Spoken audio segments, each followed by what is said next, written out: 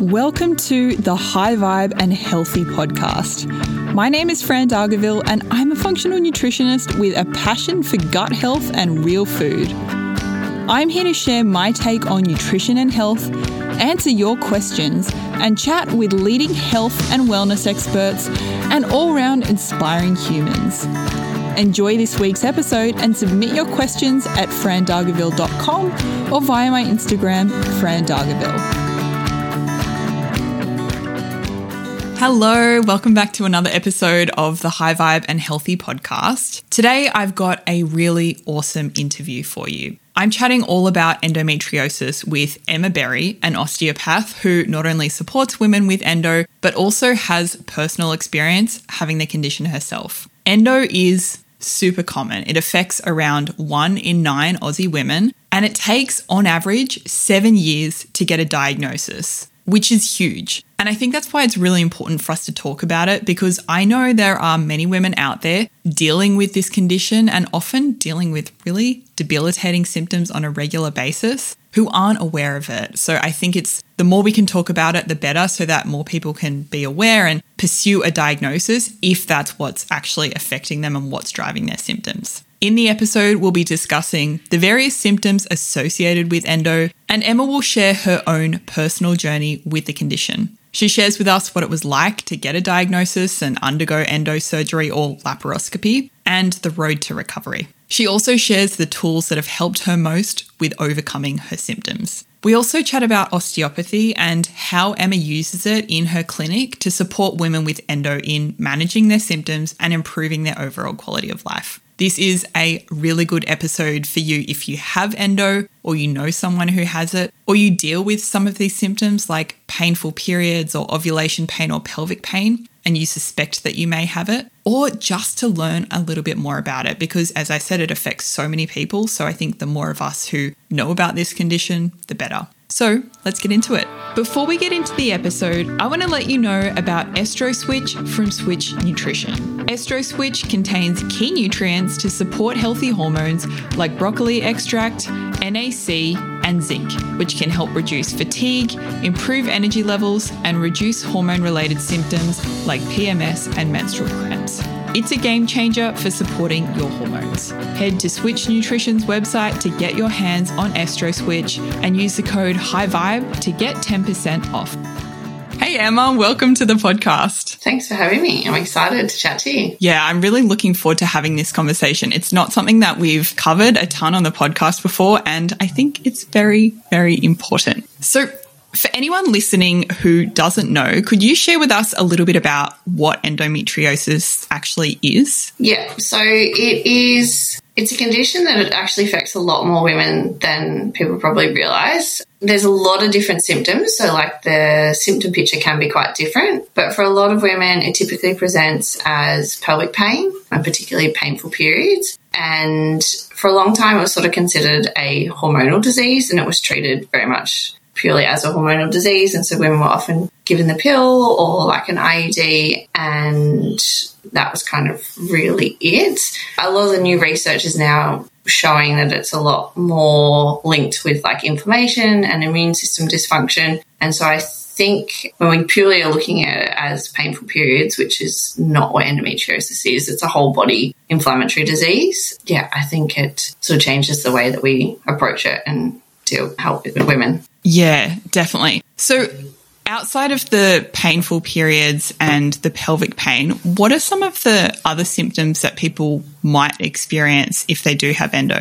Gut issues is a common one. It's often misdiagnosed as IBS. I think that's probably one of the most common scenarios. So either bloating, food intolerances, they're some of the really common ones that we see. Fatigue is another big one. Things like migraines and headaches is also another common one that's often not associated as sort of a first thought as related to endo. And then some women have issues with fertility. But a lot of the things that I see, particularly in clinic, is, chronic back pain, pelvic pain, hip pain, sort of like vague pain that, doesn't really fit a typical like musculoskeletal pattern is often things that we see as well. Yeah, and a lot of women also have like pain or trouble with exercise, difficulty sleeping, Yeah, there's quite a few, and anxiety is also a common one, and that's linked with endo as well. So yeah, there's a lot of different symptoms, which can be why it's often so hard to kind of get a bit of a plan or a diagnosis. Yeah, definitely. And we definitely need to chat about that, because I think there are a lot of issues. I'm sure you see this with your patients as well around diagnosis. And I've seen a lot of people who, for example, they've been to their doctor, maybe they've had a pelvic ultrasound or something like that, and been told that they don't have endo, based off that. So what's your thoughts around that? I'm exactly the same. It's such a common scenario I see where I'll see someone who's coming in with pelvic pain and, sort of dig deeper and find out they do have digestive issues and, they've got fatigue and all, quite a few other symptoms. And, I'll query, like, have you, has anyone mentioned, potentially could have endometriosis? Have you done any investigation? And, oh, yeah, no, I've had an ultrasound. It's all fine. I don't have endo. And, yeah, I see it all the time too. And I think there's such a lack of understanding, in healthcare, even by practitioners. I see it all the time of, just go on the pill, it'll stop the endo. And, yeah, it's very common. It makes sense why, right? Because obviously really the only sort of correct and accurate way to actually diagnose endo is with surgery. And I think from the outset it can kind of seem like it's a fairly minor surgery in some cases, but it can end up being, quite a substantial procedure depending on the degree of endo that you do actually have. So it does make sense that not everyone with these symptoms is just getting sent off to get a laparoscopy, right? And I think it's quite daunting as well. Like, even if you do think you have it and, signing up to have surgery for something that you may or may not have is really hard. Going, okay, I may go through surgery and recovery and they may not actually find anything. And I think that's a big barrier for a lot of people as well. Like, what if I don't have it? And then people start questioning, like, what if I wake up and I don't have it? Like, what does that mean? Like, I think people find, does that mean my pain's not real or it's not valid? And I think that's a hard one that I think we often have to navigate as well. And then people, and like taking time off work, because, endo I find can be quite a big financial burden for a lot of people. And then to say to someone, you're going to have to take X amount of weeks off work to recover for something that you may or may not have. And then I think age group as well. Like, I see teens and stuff who've got endo, and I suppose the advice given there is very variable on who you see as well. But, you don't really want to have surgery if you're a teenager and you're at school. And, yeah, so it's a really tricky one to navigate. That is such a good point. And obviously, I suppose for a lot of people who do have these debilitating pains, for example, very severe period pain, for example, or that, pelvic pain, that gives them more of that sort of clear, I guess, connection that could be what's going on. But then obviously there's some cases, like, for example, just unexplained infertility, and that makes it even more of a, I guess it's everything's really been ruled out and it's really a last sort of port of call for those people. And that's a huge gamble to be taking that risk, I suppose, for those people to see whether they have it or not. Yeah, it's a tricky one for sure. I see that a lot as well. Like, I'll have women who come in and, they've done multiple rounds of IVF. They don't have any pain, but then they may have other symptoms that, I would probably flag as endo, like, persistent bloating, the gut issues, the fatigue. And they're like, oh, yeah, but I don't have pain. But, yeah, and I'm sure you probably see it as well. A lot of women will go and have endo surgery and they find out that they've actually got quite, a higher grade endo. They have the surgery and their fertility journey is often a lot more successful. But again, it's a last resort thing. I've seen some women who've gone through IVF 4 years before anyone's even ever considered that they had endo, and then they've had surgery, 5 years down the track of their IVF journey. It's a lot. That's huge. Yeah, it's really huge. It's a lot for anyone to go through, IVF or the surgery in itself, as you've said, because especially this kind of surgery compared to anything else, it's such an unknown because it's for that diagnostic. You don't know what you're going to wake up having, experience, whether you're going to have lesions removed or what stage you have or what's going on or whether you have it at all. It's a very unique procedure compared to anything else, right?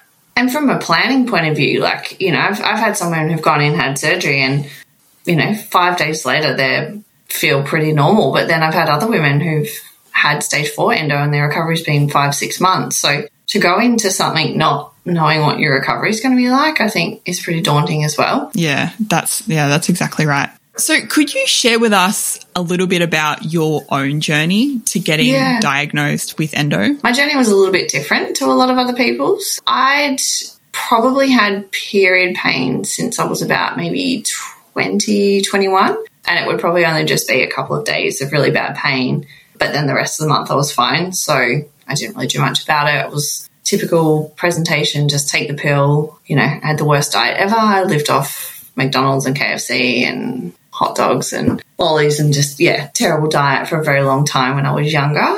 But then as I sort of got to like my mid to late 20s, I started getting a bit of pain more regularly. So I'd get a lot of pain leading up to my period for like about the week before. And then I'd be in pretty debilitating pain where I probably couldn't really work for a few days. And then it kind of just got worse and worse to the point I kind of had pain pretty much every day of the month. Yeah, so I think that was sort of in my late 20s where my pain was sort of at its worst. But yeah, the fatigue was really, really bad. And that was something that I think is not spoken about enough. Like, I mean, pretty much anyone who's got chronic pain gets pretty good at dealing with pain and living with it and sort of getting on with things. But yeah, the fatigue really got me down as well, a lot. So I suppose I probably did what a lot of people do, is just kind of ignore it until you hit rock bottom, which is definitely not what I advise my patients to do. So I think for me, there was probably like a lot of shame in my journey, like being in healthcare. And, I treated a lot of people who are in chronic pain. I treated a lot of women who had similar issues, and I was helping, the majority of them. But I was then like, why aren't I responding to anything? Why do I, and I think that was, so I kept a lot of it quite quiet. I didn't really share how much I was actually struggling with anyone, not even really people I worked with, until it kind of got to the point that, I couldn't really function very well. So actually, I didn't stop working, but I drastically reduced my hours, given I have quite a physical job as well. So yeah, I suppose I probably didn't seek help until I was at my worst, and I was like, I can't live like this. And I think what encouraged me to sort of seek help was I went to like a endo meetup where, there was people speaking about endo, their experiences, and like, practitioners sharing their stories, but then also talking to other women who had it. And I think it was the first time in years that I was like, oh my God, I'm not the only person who feels like this. And so I think that's now why I like sharing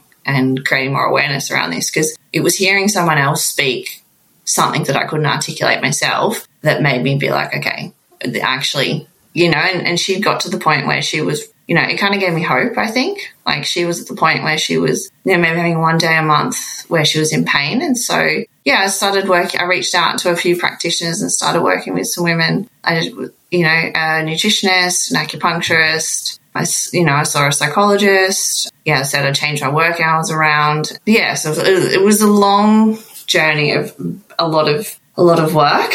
I was quite strict with my food and my supplements, which works for some people and not other people. Yeah, and I improved my pain a lot, but the fatigue was something that just I couldn't budge. And I was still getting pain probably maybe 2 weeks of the month. So I ended up having surgery in, I think it was 2019.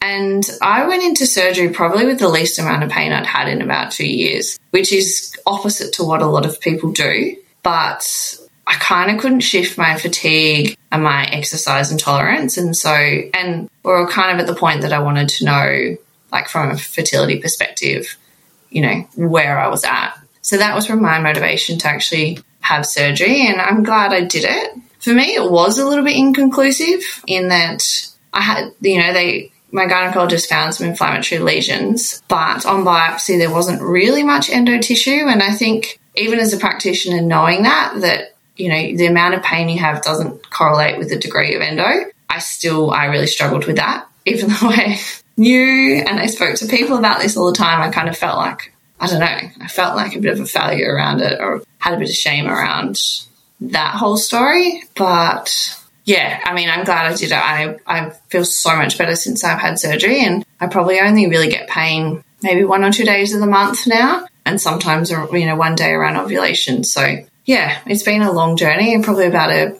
10 10, 12-year journey. But yeah, that's huge. Thank you so much for sharing all of that. I think that's going to help a lot of people. And I've definitely seen people, I guess that put up with things like whether it's, potentially endo-related symptoms like very severe period pain, but often these people have been to multiple doctors and just been told, it's just a normal part of being a woman, or you're just going through a phase, maybe you're a teenager, take the pill, whatever it is. And no one's ever, very, very often they aren't, maybe hinted at that this could be something that it might be worth exploring. And to know that for you, looking into all of those tools and getting that support and, then eventually going through with this surgery has provided a lot of, relief for you, I guess, to be able to see that. As you said, there's no guarantees, there's never any guarantees. And, I personally have a history of chronic fatigue, and I have people reaching out to me all the time, like, what did you do? How did you, get better? And all of that. And I'm like, I'm sorry, but it's a very slow burn, and you've got to learn all these things, shift your nutrition, prioritize sleep, move in a way that's, restorative and not going to deplete you further. All of these things that are very boring things that you need to sort of chip away at over time is what, in most cases is going to get you there. Obviously, in this case, there is, the tool of surgery, which for some people can create drastic shifts a lot more quickly. But in a lot of these cases with these, sort of, inflammatory, or I suppose, often sort of invisible illnesses and those kind of things, it's just chipping away over time and keeping on digging and investigating to uncover some of these sort of root cause factors that are driving those symptoms for you, which it's never going to be fast. It's never going to be about one particular pill or one particular quick fix. It's about sort of just chipping away and putting one foot in front of the other. And I think that's the thing. I often have people say like, oh, what did you do? What helped you? And I'm like, I did years worth of things, and it was an accumulative effect. And I think it depends on like where you are sort of in your journey as to like, some people, for me, I was not in a good place mentally when my pain was at its worst. And, for me, it was like, I needed to do some work on that. But I was like, it was easier to start with the physical things that I could control to get myself into a better place. And then when, like I sort of was having, an anti-inflammatory diet, I was sleeping better, I was being a bit more social and seeing my friends, like then I could address like the other stuff, the mental struggles that went with it. And I think as well, people like we forget about the basics. Like for me, I was really, really sleep deprived when I was at my worst. And like your body's not going to heal when you're in a state of sleep deprivation. So like when people asked me, I was like, sleep.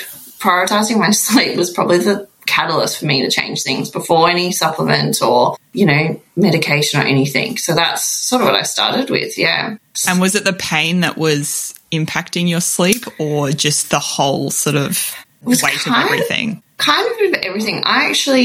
We had black mold in our bedroom, so that definitely had a massive impact on my sleep. So I can't remember who it was. One of my practitioners just said, like, you need to move house, and if you can't move house, you need to move rooms. So I literally like shut my bedroom door and slept in the spare room for a couple of months. And so it was, it's hard to know, but lots of things. Definitely. Yeah. And the mold is a tricky one. I've definitely had a few clients in that scenario. I've had that myself, not too severely in places where I've lived, but for me, being sort of sensitive to that and having genetic sensitivity to mold, if I'm sleeping in a moldy environment, I can see, black and white, my sleep is instantly impacted. So definitely important to look at all of these factors. And something like mold or other environmental toxins can be a huge root cause factor, and definitely something to rule out, because it's one of the hardest things, obviously, because you have to move house,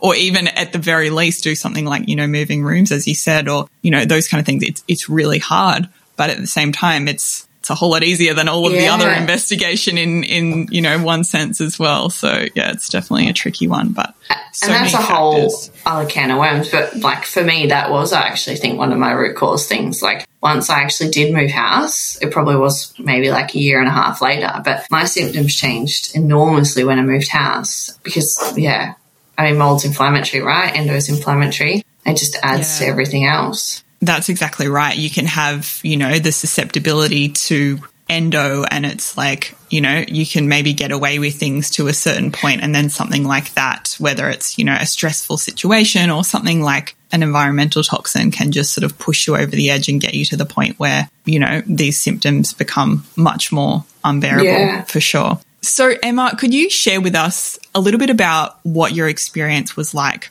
after having the surgery, and I guess how sort of long it took for you to see shifts? So in terms of, perhaps how long did it take for your cycle to return, and what were your, cycles like post having the surgery, and what was that sort of time frame in terms of things starting to improve for you? Because I know it's so different for everyone. Some people it's instantly better. Sometimes things are a little bit worse, So yeah, what was that like for you? Mine again was a little bit of a weird one. So I had my surgery I had it in December. I can't remember what year it was, but it was when we were in lockdown. I think it was 2020. So I had my surgery, maybe it was like 5 days before we went into like that really harsh lockdown at Christmas time. And so for me, actually, apart from how horrible all of that stuff was, it was a bit of a blessing for me, because I definitely would have overdone it for sure. And so I was forced to stay at home for a good,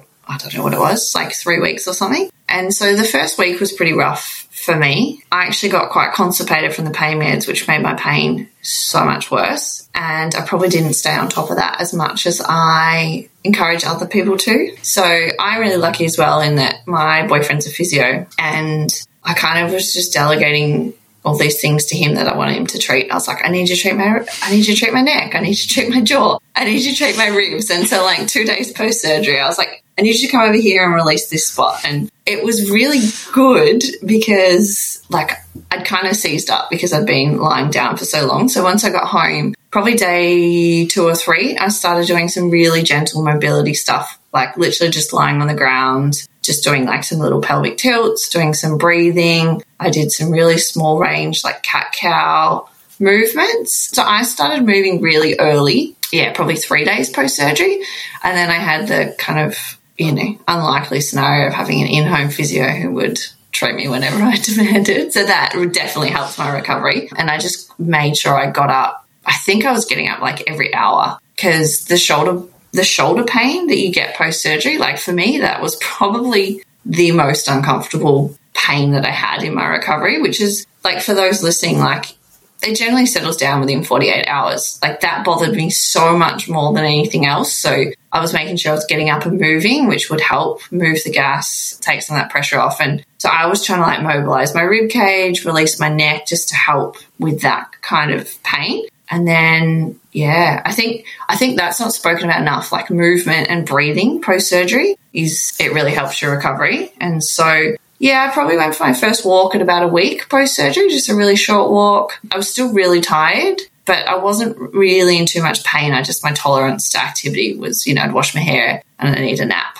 Probably at about the 2-week mark, I started feeling a lot more normal. So I started just going for walks every day, just doing some gentle like Pilates stuff at home or yoga kind of stretches. And then I actually didn't go back to work for, I think I had 4 weeks off work. And given my job is really quite physical, that first week back was really, really tough. I probably wish I'd taken 5 weeks. But, I have a lot of patients who take a week or 2 off and they're fine.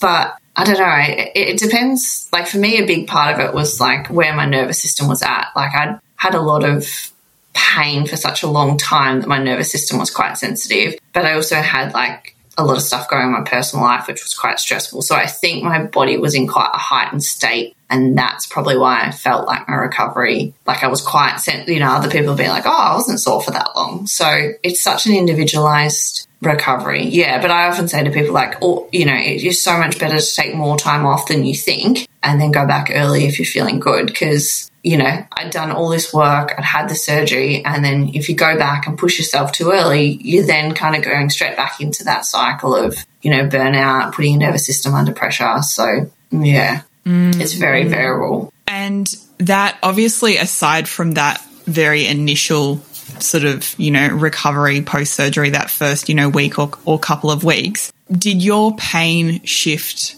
kind of instantly, or did that take, a number of cycles, or did that take, longer? What was that kind of process like? My first cycle was pretty painful, but I think my first bleed started like day 11 post-surgery, so it was pretty rough. But the next cycle after that was actually okay. I was kind of a bit terrified for it given how the one before had been, because I'd sort of been bleeding post-surgically anyway. And then, day 10 or day 11 it was a pretty rough time to get your first period. But the one after that was actually okay. It wasn't great, but it wasn't any worse than it had been. So I think maybe the first 2 or 3 cycles were pretty painful, but not any worse than I was used to. But probably maybe my 4th cycle was when I was like, I actually feel okay. Like, I've got pain, but I can function. I can, still hold a conversation. I can go to work. Yeah. Yeah, that's huge and good to know because, as we were sort of saying, it's so different for everyone and you never know. And I think that is really good advice to just, if you can, allow yourself more time, and if you don't need it, that's fine, but at least be prepared that, because I think, if you put that in put yourself in that difficult situation of only having a week or 2 weeks and then it turns out that you do need much more than that, then you're not in the space to be even juggling that to try and make that happen. You really just need to be resting. And obviously not everyone is in the position to be able to do that if they have kids or, they're not able to get that time off work. But if you can, that's very good advice. And I think that's really important to do that. Yeah. And even I think back, maybe I would have scattered my return a little bit more. Like maybe I would have gone back 3 days and then the next week gone back 5 days, so maybe done a slightly shorter day. And, obviously I'm in health, I'm an osteopath. I can actually kind of dictate my own hours. And I know a lot of people don't have that flexibility or luxury. So I do know that that's not necessarily a common scenario, but I know a lot of people work from home now since COVID, and I know that probably makes it easier. And I don't know if you see this, but I have a lot of women in clinic say it's so much better that I can work from home now for my period because I can wear tracky pants, or I can have a heat pack, or I can turn my camera off and do a stretch, or, that's probably one 100%. Positive that I think's come out of, everyone working from home. Yeah, I completely agree. And I think just to have that flexibility and for people to still be able to do their work instead of, if they are able to, instead of using all of their sick leave, but be able to do it in a way that is more comfortable and using, heat and, just being comfy and being in your own space and all of that, I think can be such a game changer. One thing I really want to quickly say about post-surgery was, and I see it with women after childbirth as well, they're like, oh no, I'm okay, I don't need the medication, or I don't want to take pain medication. It is so much easier to stay on top of your pain if you take, when you start to get pain or start to feel it, your pain spiking, taking the medication then, not waiting until you get bad, because it's really hard to bring it, have an effect on pain when it's at that point. And that's relevant post-surgically, but it's also relevant when you've got your period or pain through the month, is take it when you start to feel it come on, because then actually, in the end, you actually end up probably taking less pain medication because you're settling it before it spikes.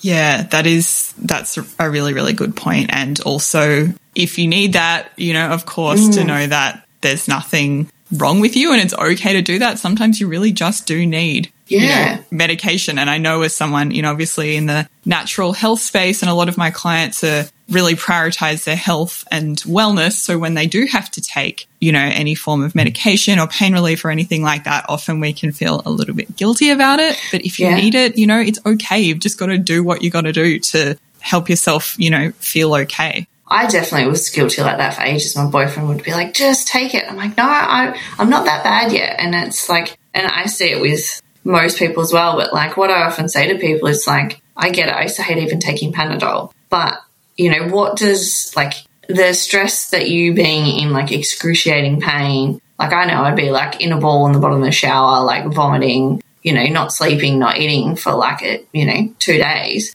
What does that stress do to your body? That's a lot of stress on your body versus 2 pain pills. But, in the long run, if you think a lot of what I do with endo management is working with the nervous system. So if you're getting to that state where you're just debilitated, that's so much more pressure on your body. Yeah, I completely agree. I think that's such a good point. And the things that we spoke about that are the more sort of foundational pieces, the sleep, the nutrition, those kind of things, generally speaking, it takes time with those things. It's going to take a number of cycles to start to see shifts, and then more beyond that to see some, big shifts in terms of all of this. And then obviously for some people, it might require something like surgery to actually see much of a shift, and the diet and lifestyle pieces don't necessarily influence that as much. So while you do those things and make those shifts over time, obviously know that the changes in your symptoms,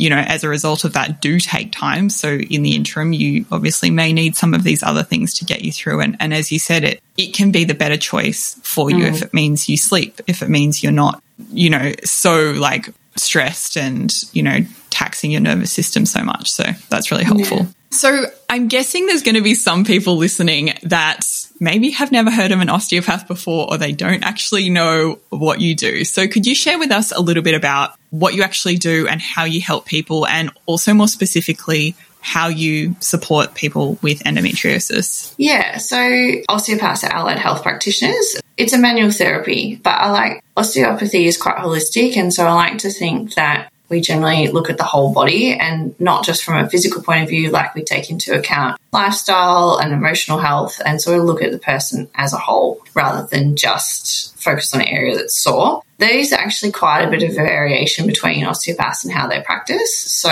I know myself, I treat, patient to patient, how I treat can vary a lot. So I like to treat everyone quite individual and sort of meet them where they're at. So some people, I might do some firmer techniques. I might do some like soft tissue massage, some stretching, dry needling. And then other people, if they're quite quite sensitive and in a lot of pain, I'll do some more gentle, like myofascial release techniques. So it really depends what someone's coming in for. But one of the key principles of osteo is that the body is a unit, and how the body functions is directly interconnected with its structure. So, we don't look at one system individually. We sort of look at how they all function together. So, if someone comes in to see me, I'm not just interested in the musculoskeletal system. I want to know, how's the nervous system, how's the lymphatic system, how's the blood flow to that area, more than just looking at, this is a tight spot and how it all links together.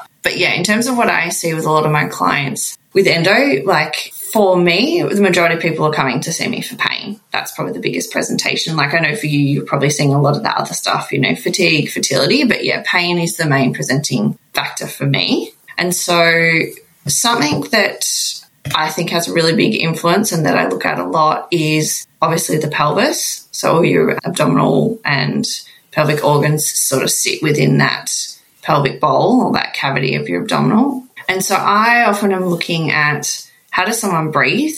So your diaphragm muscle, which is your breathing muscle, and your pelvic floor are directly linked, and all your organs sort of sit between those two structures. And there's a lot of, heaps of other things in there as well. But yeah, rather than just looking at one thing, we're looking at sort of the whole area. But something I see a lot is I have women come and see me and they're really worried about like this new pain that they may have, or they have pain in a different area and they're like, oh, my endo must be worse, or, I might have, I've obviously got some more endo lesions growing, and it doesn't that's probably one of the biggest misconceptions I see with people who have pain. Not all pain is from endo. Like, there can be inflammation that obviously drives pain, but what I'm looking at is like the compensations that are a result of pain. So pretty much every woman I'm seeing who's got endo has some sort of pelvic floor dysfunction, and they've normally got tightness, which often can bring on a lot of pain for women. And it's a bit of a protective,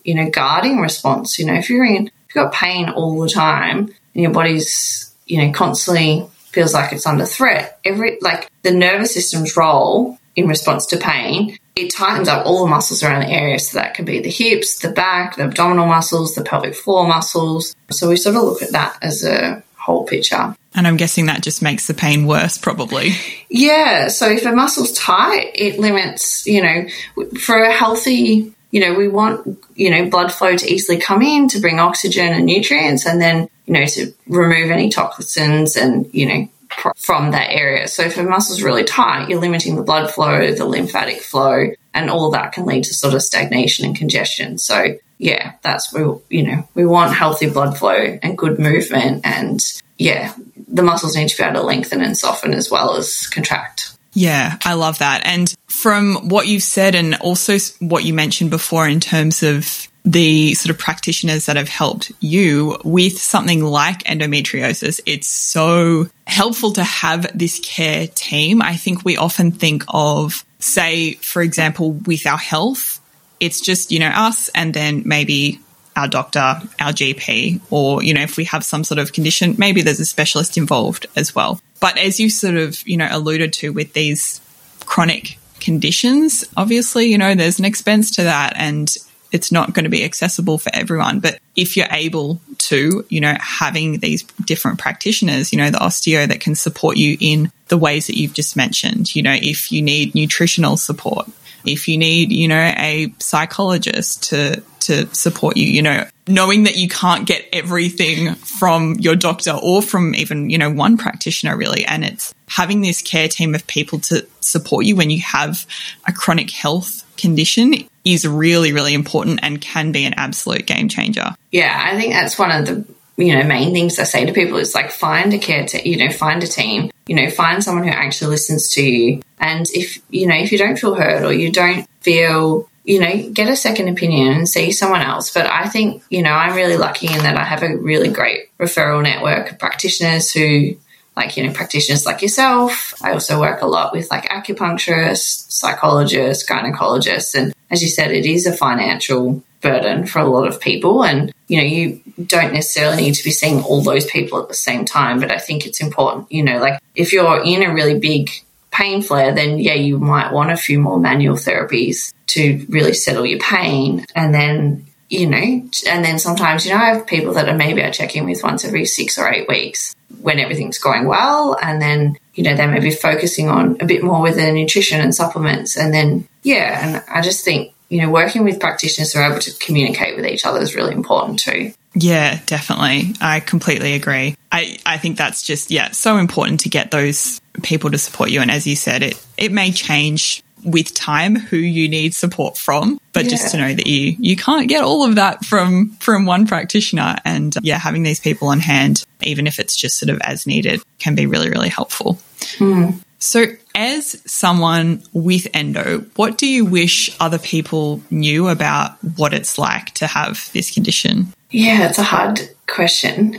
It is always such a hard one to explain. I don't know. I think the thing that really I struggled with when my pain was really bad was, 1 minute you can be in absolutely debilitating pain where you can't even hold a conversation. And then an hour later, you may actually feel okay. And I think that's really confusing for people around you to be like, well, you were fine before or you weren't fine before. How are you fine now? And I think that was something I really struggled with. Yeah, I know when my pain was at my worst, I felt like I was really flaky in terms of my work and my friendships, and the unpredictability of it was something I struggled with a lot and felt like I was letting people down. And I definitely know that that's a common theme that I hear from women is I feel like I'm letting people down or I feel like I'm a burden to those around me. Yeah, I think that's it.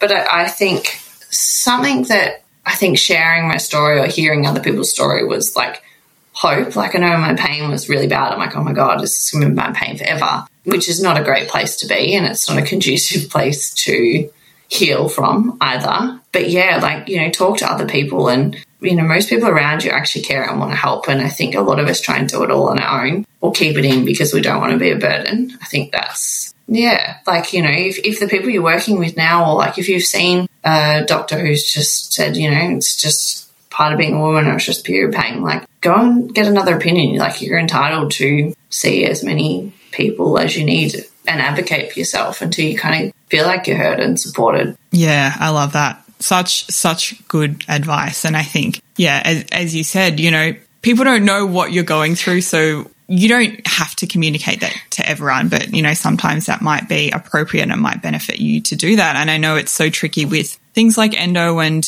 for myself with the chronic fatigue, because I looked just fine. I looked perfectly healthy. No one would know what was going on, underneath the surface. So sometimes you just have to communicate that, and because otherwise people won't know, and not everyone's going to understand. Some people will still think, oh, she's just tired, or, oh, you just have period pain, and they don't actually understand the extent of that. And that's, it is what it is. Yeah. It's a tricky one. For anyone who might be dealing with endo or suspects that they may have it, have you got any advice for them? Maybe something that they can, start to consider, whether it is around building a care team or just sort of, the mindset sort of approach to things. What sort of thoughts do you have around that? There's something that I think is definitely not spoken about enough is the role of the pelvic floor on pain. It was something that surprises a lot of people, and I think it's often an avenue that's not really explored a lot. A lot of people will go down the route of like contraception or pain medication, and they will, take supplements and nutrition. But I think like the physical aspects are probably not spoken about enough. So yeah, pelvic floor and moving your body are the two things I think aren't spoken about enough. There's a lot of fear around movement. Like I hear women say, oh, I tried to do Pilates once and it flared me out really bad, and I'm never going to do Pilates again. But what I often say to people is it's not necessarily that activity that flared you up. It's like maybe it was the wrong time in the month to have tried a new activity. Like, don't try a new activity the week before your period. Try it in what is your best week of the month. I think we don't necessarily need to do a class. Like, go for a short walk, or if you're in a lot of pain, you can't walk, like just lie on the floor and do some stretches, or go for a swim, some low impact stuff. I think that's an area that's not tapped into enough, is the power of exercise and how exercise can help modulate pain if it's done well. And I have a lot of people who are in pain and go, oh, well, I used to be a elite level netball player. I'm like, well, your body's not at that point now, but can we find something that you can tolerate and something you can do? Because most people can always find something to do. And, it may just be for a short period of time, but moving the body and doing movements that don't exacerbate pain creates that level of safety in your body of like, oh, actually, I can do that and it doesn't set off my pain, and then building up. I think that's, I hear a lot of women go, oh, no, I can't do that. That'll make my pain worse. So that's something I'm really passionate about, working with people, trying to like, what can we get you to do that you can tolerate and build on that? And then the other thing that I was wanting to talk about was the pelvic floor. And I see so many symptoms that people just put down to endo that actually are just compensatory factors from being in pain. So spasm in your pelvic floor often is a really big, probably one of the main contributors of like chronic back pain and chronic pelvic pain. And I'm not going to share too much information about it, but I had a patient this week who had constant low back and hip pain for 2.5 years, and she tried lots of different things and hadn't had any relief. And we treated her pelvic floor this week, and she's like, this is the first week in 2.5 years that I haven't had any hip pain. So she still had some back pain, but it had like significantly reduced. But stuff like that we just straight away put down to endo, I don't think that stuff's explored enough. Yeah, I think that's really helpful. And obviously we're just scraping the surface, but I think even just having this awareness means that people can start to go and investigate further. And it's a very new area for a lot of people, probably not for you as an osteopath, but, I've been seeing more people speaking about this, experts sharing online. You're sharing a lot of stuff on, Instagram stories, for example, about all of this. And,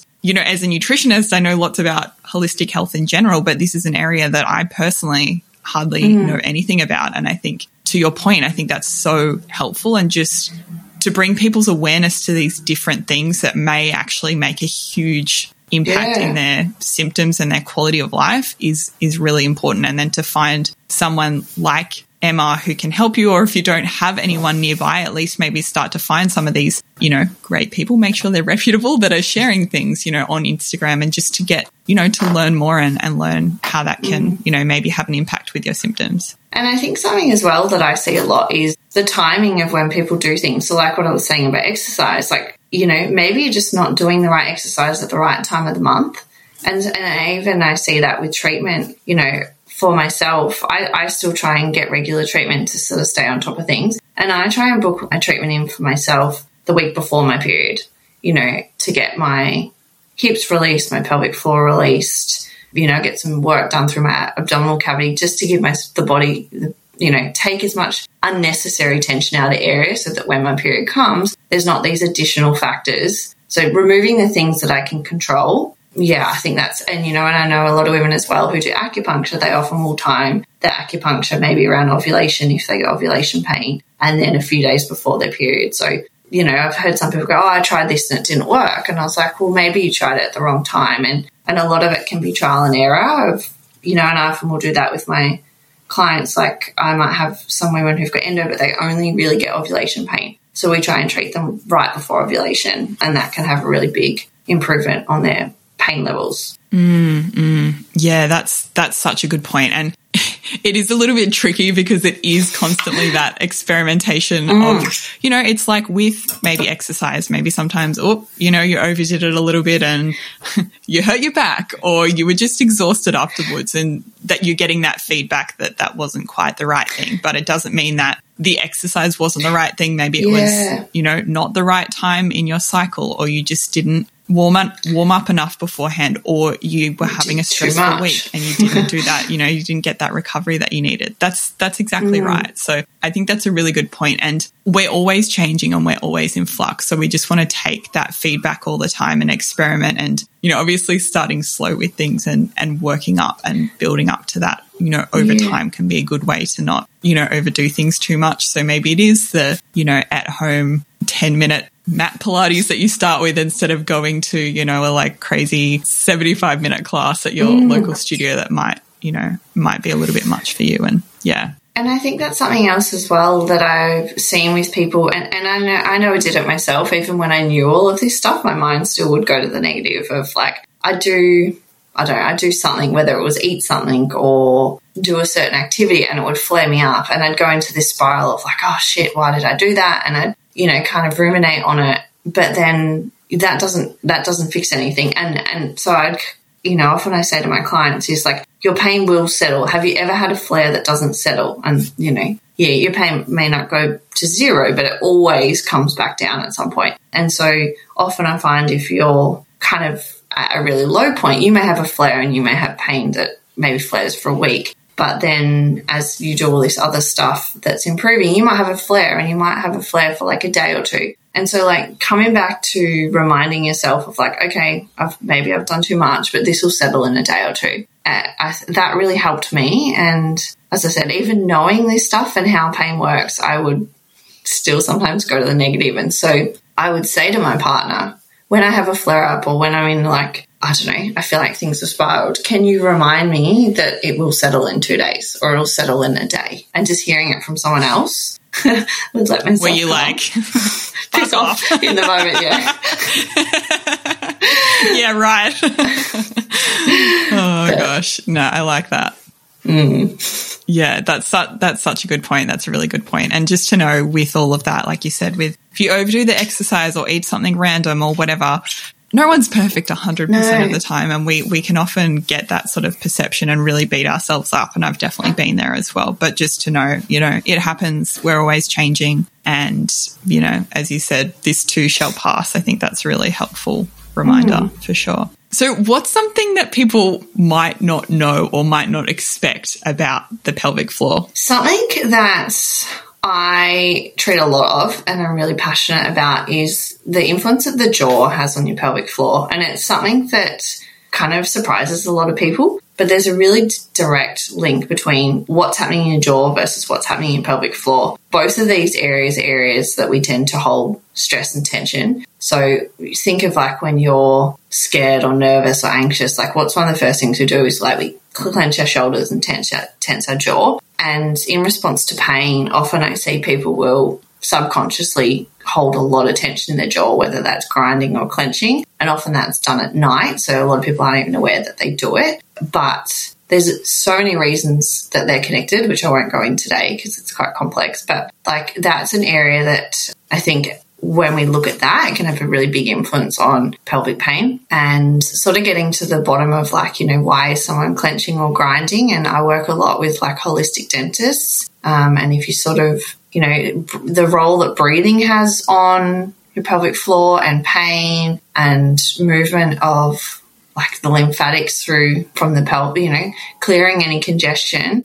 If our jaw is dysfunctional, it also affects our breathing. So again, it's not the first referral kind of I will send someone for. But if they've looked at lots of things and they're still just having trouble, like addressing jaw dysfunction, and for some people that means getting like a splint or doing, some self-release to their jaw before they go to sleep at night, has a really big role. And often I get people to, if you just clench your jaw now, try and feel what happens in your pelvis. Like you often get like a little bit of a lift or a little bit of a tense through your pelvic floor muscles. So that's another way that we can influence that area without actually having to directly touch it as well. Yeah, and I think it's really good having this holistic perspective, because probably if you go to, a bit of an old school dentist or someone who hasn't done a lot of research, it'll be, just give you, a night guard or something like that. And that's it. Yeah. I'm not going to investigate any further. But I think having that understanding and being able to explore these different avenues. And also I think that's why it's helpful to have these, holistic practitioners, whether it's someone like you or,